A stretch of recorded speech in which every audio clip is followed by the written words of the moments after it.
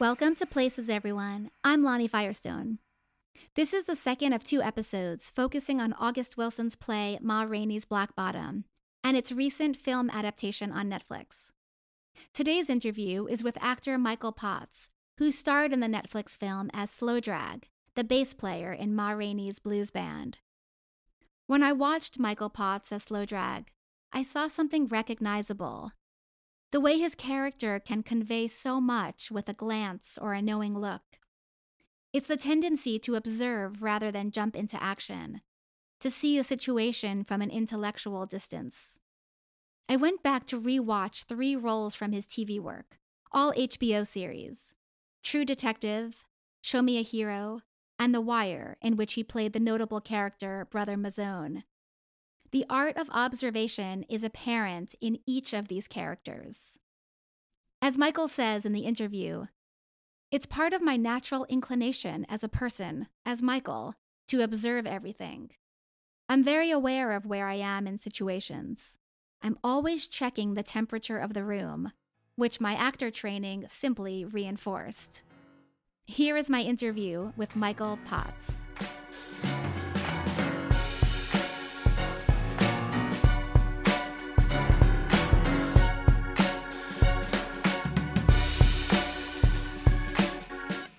First, thank you so much for joining me. I really appreciate it. My pleasure. To talk with you. Ma Rainey really was probably the film that I really loved the most this year, and it probably impacted me the most, having already loved the play, but not knowing the potential it would have in a cinematic version, and seeing it just burst open with creative opportunities through George C. Wolfe's vision. I wanted to know your experience from the inside out of that world, specifically finding the rhythms of August Wilson's language in the cinematic realm, and also moving through a film set that felt and looked like the 1920s. Well, to the first part of it, fortunately for us, we had a 2-week period of rehearsal before we even began principal photography. It was what George had asked for. And we began because nearly everyone involved in it is, our background is in theater. And certainly George, multi-award winning director and producer. And so we had 2 weeks and we very much rehearsed it like a play. We began with the table read, as all film and television things and theater work is begun. And every day we came in for those 2 weeks, we read it at the table. We discussed each scene individually. George peppered us with questions about who we were and what our relationships were to one another, what particular lines meant to us, what our objectives are in the particular scene. And then he just let us get up on our feet and play with it. The set was pretty much mapped on the floor, very much in the same way if you're doing a play, where it's taped out on the floor. So we had a sense of what the space would be, or the amount of space we would actually be playing in. So in that sense, it felt very familiar. The whole cinematic thing, the cameras and things came much later, but we had a foundation of the storytelling before we got in front of the cameras. And as far as being in the space of night, it was extraordinary what Mark Ricker did and his team. Just the authenticity of everything that was there. It was kind of amazing. And the way the set was constructed, sort of in a modular way. So if walls needed to be pulled out to get a particular camera angle, it could be done. Part of the magic of filmmaking. As I call Hollywood magic, people have no clue how some of these scenes get shot and the things that needed to be done in order to make it work. But it helped us. All of this helps give us a sense of place where we're playing, and we're allowed to step onto this set.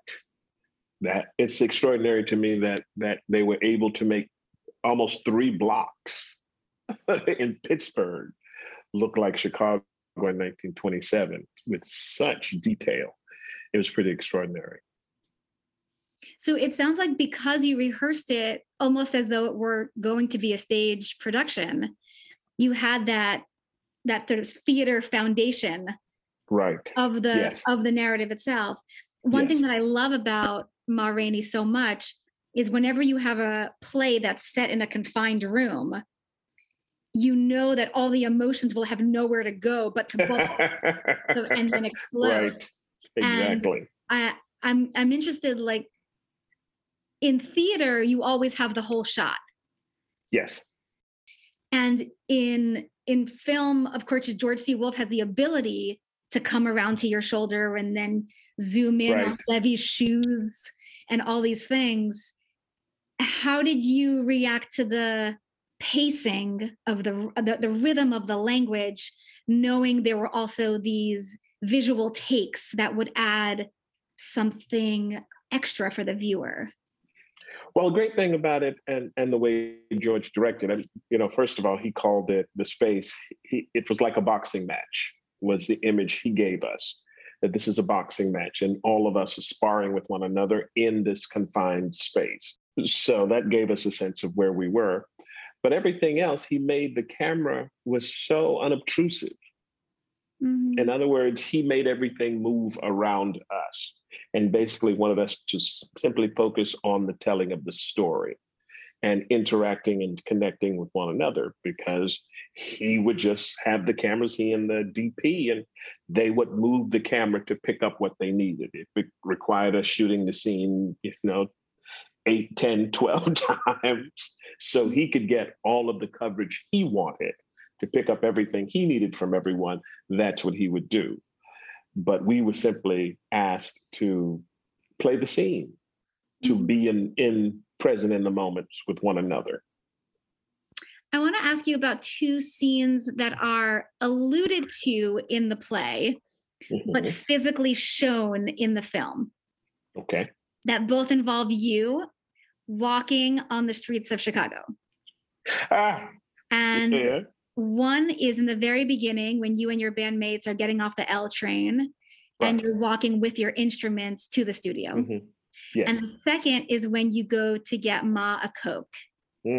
So we get Yes. to see that in the film, whereas they're just assumed in the stage version. We just assume you went to get it. Right. And we get to actually see what it's like to walk into the store, and you feel that sense of discomfort.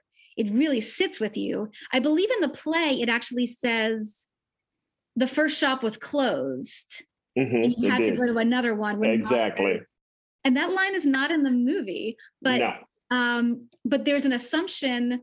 Well, are we going to leave here, or are we going to get the Coke here? Well, the movie allows as the actor in playing Slow Drag, since we don't have the line of we had to go somewhere else, it takes so long to negotiate, one, to make the decision if we're actually going to attempt to get these Cokes in this store. Yeah. With what we're facing. And so Slow Drag has to make a decision, go back and face Ma. What's scarier? Going back and not having Ma's Cokes, or facing this store full of not very friendly and perhaps hostile white men. Which one will he pick?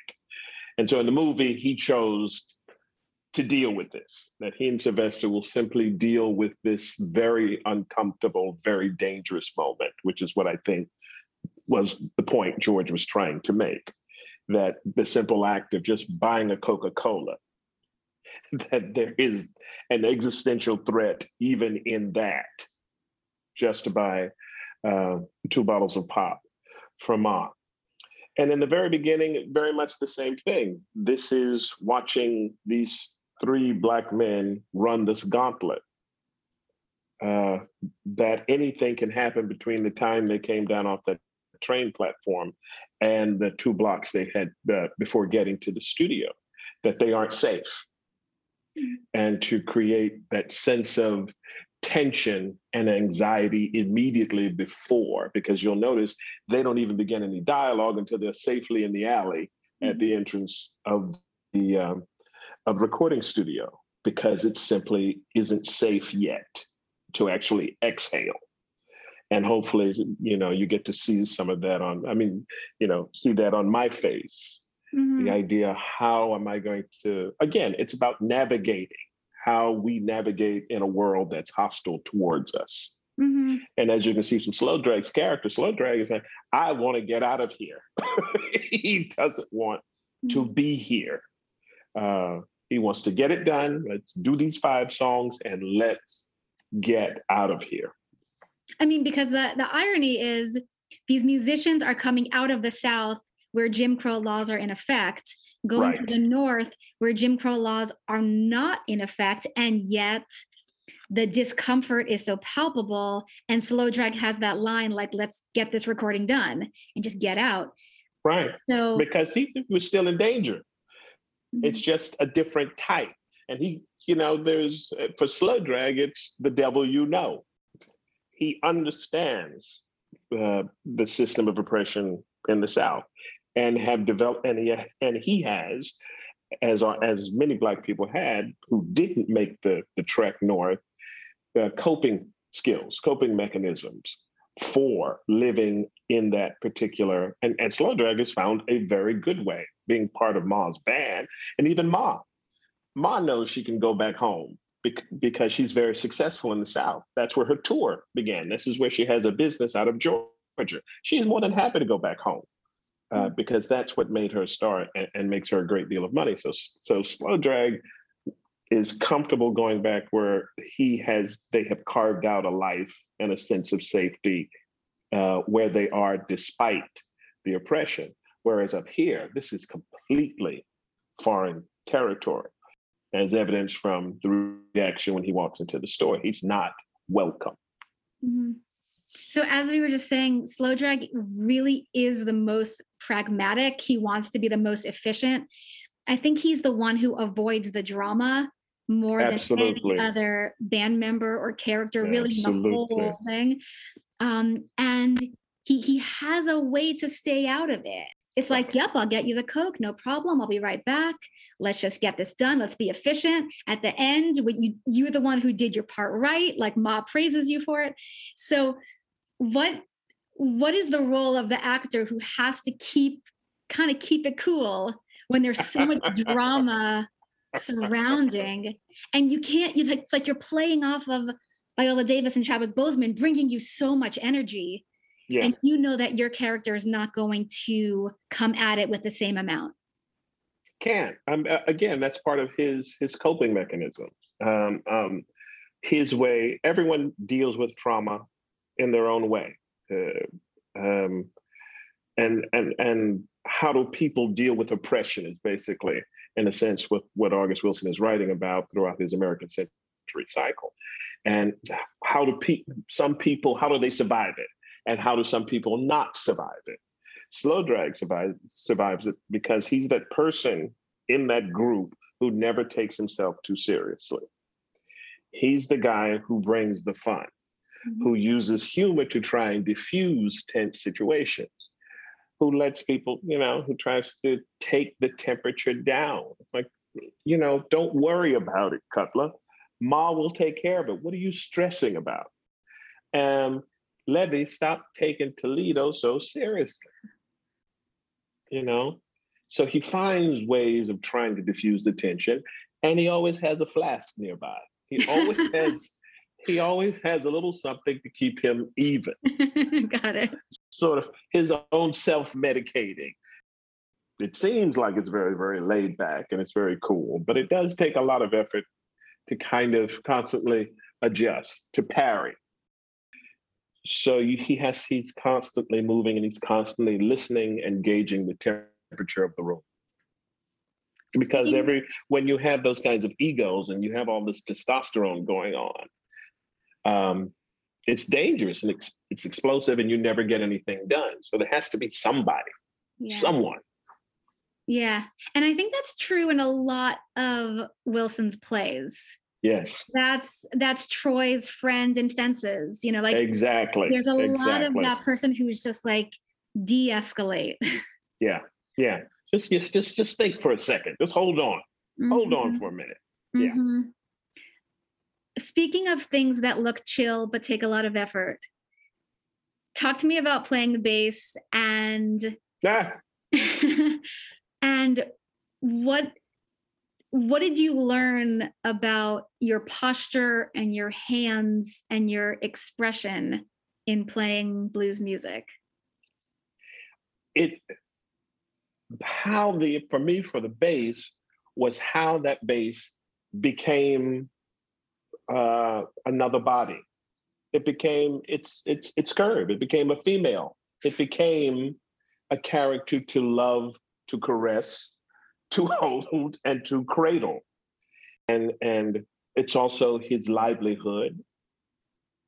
It's very special because at that time in the early 20s, there were very few upright bass in blues. I mean, that was a new thing. The upright bass, had slowly started coming into New Orleans in place of the tuba. But this was new, that it was a part of a blues band. So that made him very, very unique. And it also gave you another relationship within this room. I mean, Slow Drag could get buried in taking care of this other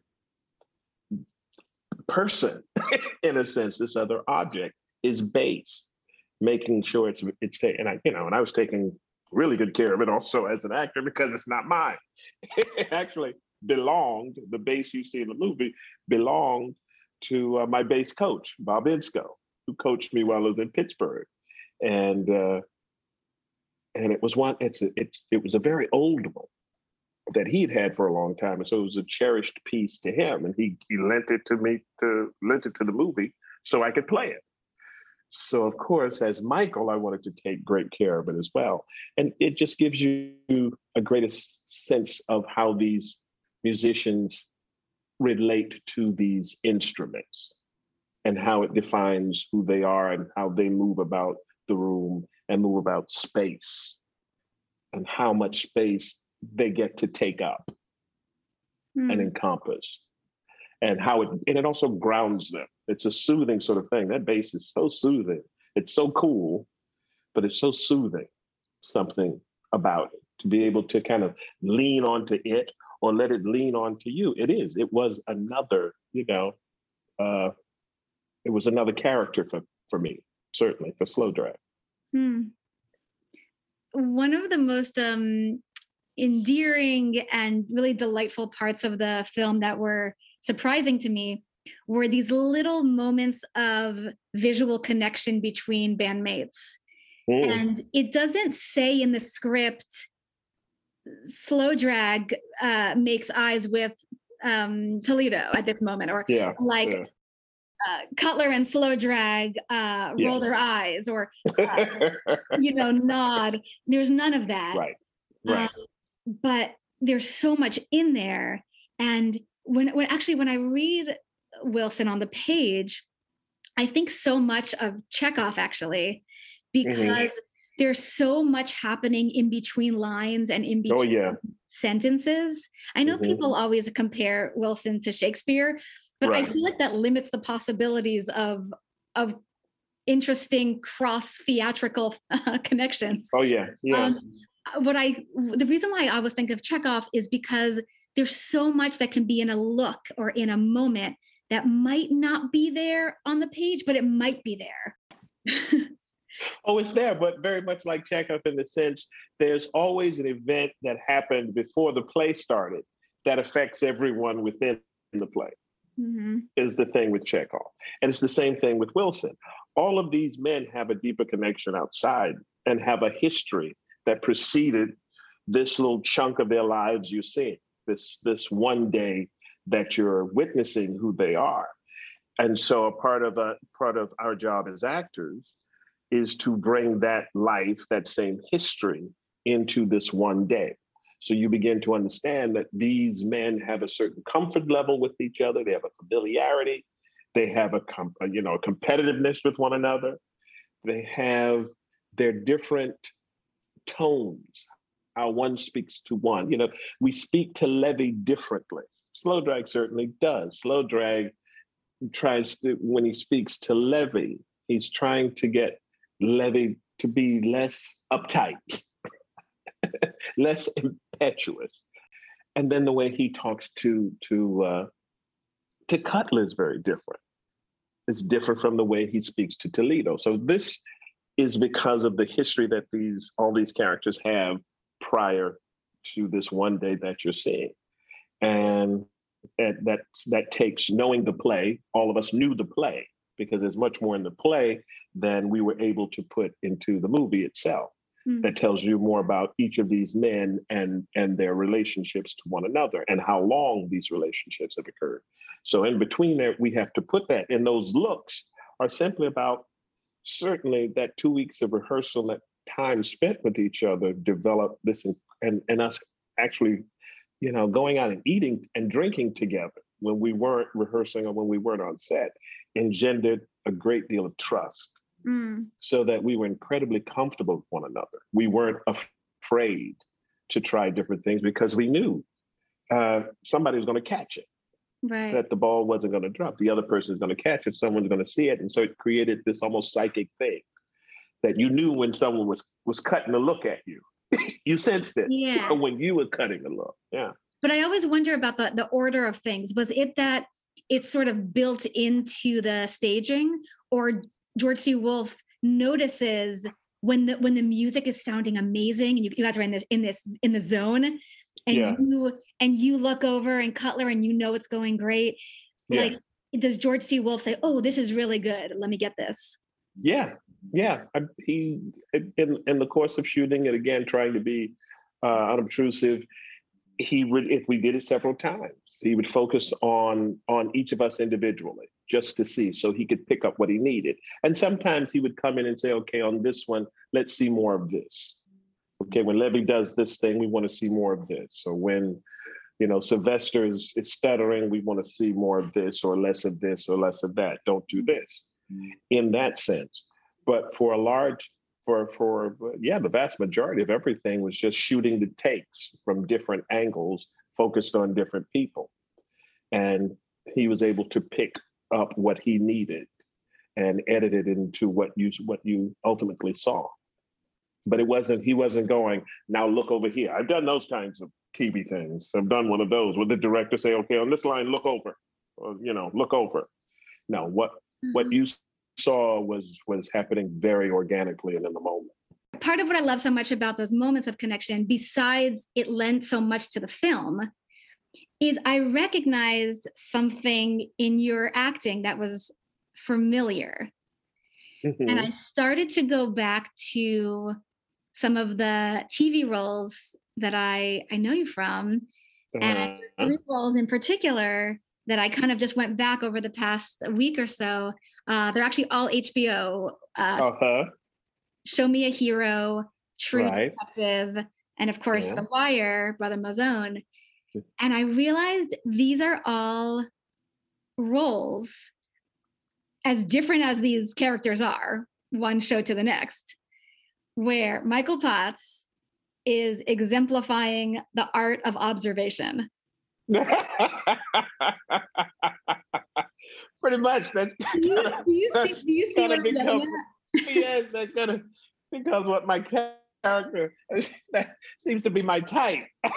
I get hired to observe. But the characters are so different. I mean, like in Show Me a Hero, you're a really concerned father. Yeah. In The Wire, you're a fearless assassin. These are not similar men. But I noticed, like, there's this ability that you have, and I'm so curious if this is a natural outgrowth of your acting style, to just take in the situation around you and observe it, and then not rush to make a move, but take it in. Because Slow Drag is the same way. I guess people, you always try to figure out what your type is, what your, what are people seeing when they hire you, what is the thread? Um, and I've come to understand recently that that's what it is. I think it's probably part of my natural personality, my natural inclinations as a person, as Michael, to observe everything. I'm very, very aware of where I am in space, oftentimes, or where I am in situations. I'm always checking in with the temperature of a room, the temperature of people that I'm dealing with, which the acting training simply reinforced, is what happened. So, who I was naturally as a person, observing, quietly assessing before making a move or saying something, trying to filter things before deciding on a plan of action. That's basically what the technique that I learned in school. It really just reinforced that, and it required very active listening. You have to listen actively. You have to pay attention, and not just what the words are saying, how they're being said, who's saying them, and trying to sit looking at physicality as well. When people are saying it, what are they doing? Are you really telling the truth? What is it you're really saying? You know, are your words matching your action? Is always something that you have to be aware of. And so that requires you really being in tune, being attuned to what's going on with these other people who are doing. And that's incredibly important in August Wilson when he has all of these people in a room together. They have to be, because it's music for August Wilson. It's all the blues, all of his plays. And in any great blues music combo, even a symphony, it requires such keen listening and observation to know where you fit in, when is the right moment to sound your note, to play your line, that sort of thing. So yeah, that's, you've discovered it. You found me out. That's my secret. Well, because so much of being an experienced actor is that you're in the role when you're not speaking your lines. Right. How do you convey what is brewing when you're playing a character who's observing because he's taking it all in? Maybe he's not sure about the information he's receiving, like the detective in True Detective, your character. Mm-hmm. Mm-hmm. Or maybe like Brother Mouzone, you're observing and taking it all in because you're plotting your move. Right. So those are completely different ways to observe. Yes. I mean, the way I approach it, if I am authentically listening, if I'm authentically stepping into the reality of my character, that dictates to me how my character listens and therefore responds. So even in True Detective, while we were listening to, Matthew and those long monologues and him going on and on and on, there are parts of me, and I think some people caught it. There are parts of me that Gilbo is sitting there going, I don't believe a word of this nonsense. He's just going on and on and on and on and on to avoid telling me or answering the question. He's actually playing me. So the point is the thought process is always going on. Mm-hmm. And the great thing about the camera gets close enough to catch that. Mm. Theater, you have to indicate it in some way. You have to find some physical way, even without the words, of kind of indicating it. The drop of a head, or, there's some bigger physical indication of your response to it. But the camera is so good at picking up the slightest thing that you really only need to have the thought. But no, I don't plan a reaction. I plan the scene. I work on the scene. I work on what I believe my objective is, the thing that I want, and then plan my actions on how I try to get it from the other character, but still remain open to what my fellow actor is doing and letting that affect me, because it could change what I pre-planned I did in the room by myself. So now I have to meet what my fellow actor has done and pre-planned, and I have to be open to adjusting to what they're doing. So hopefully that you get the thing that George says tries to capture your truth. So you get to capture the character's truth honestly in that moment, very authentically in that moment. I mean, that's all. We're being truthful in artificial circumstances. Michael, thank you so much. My pleasure. Thank you so much for asking. Bye. Bye-bye.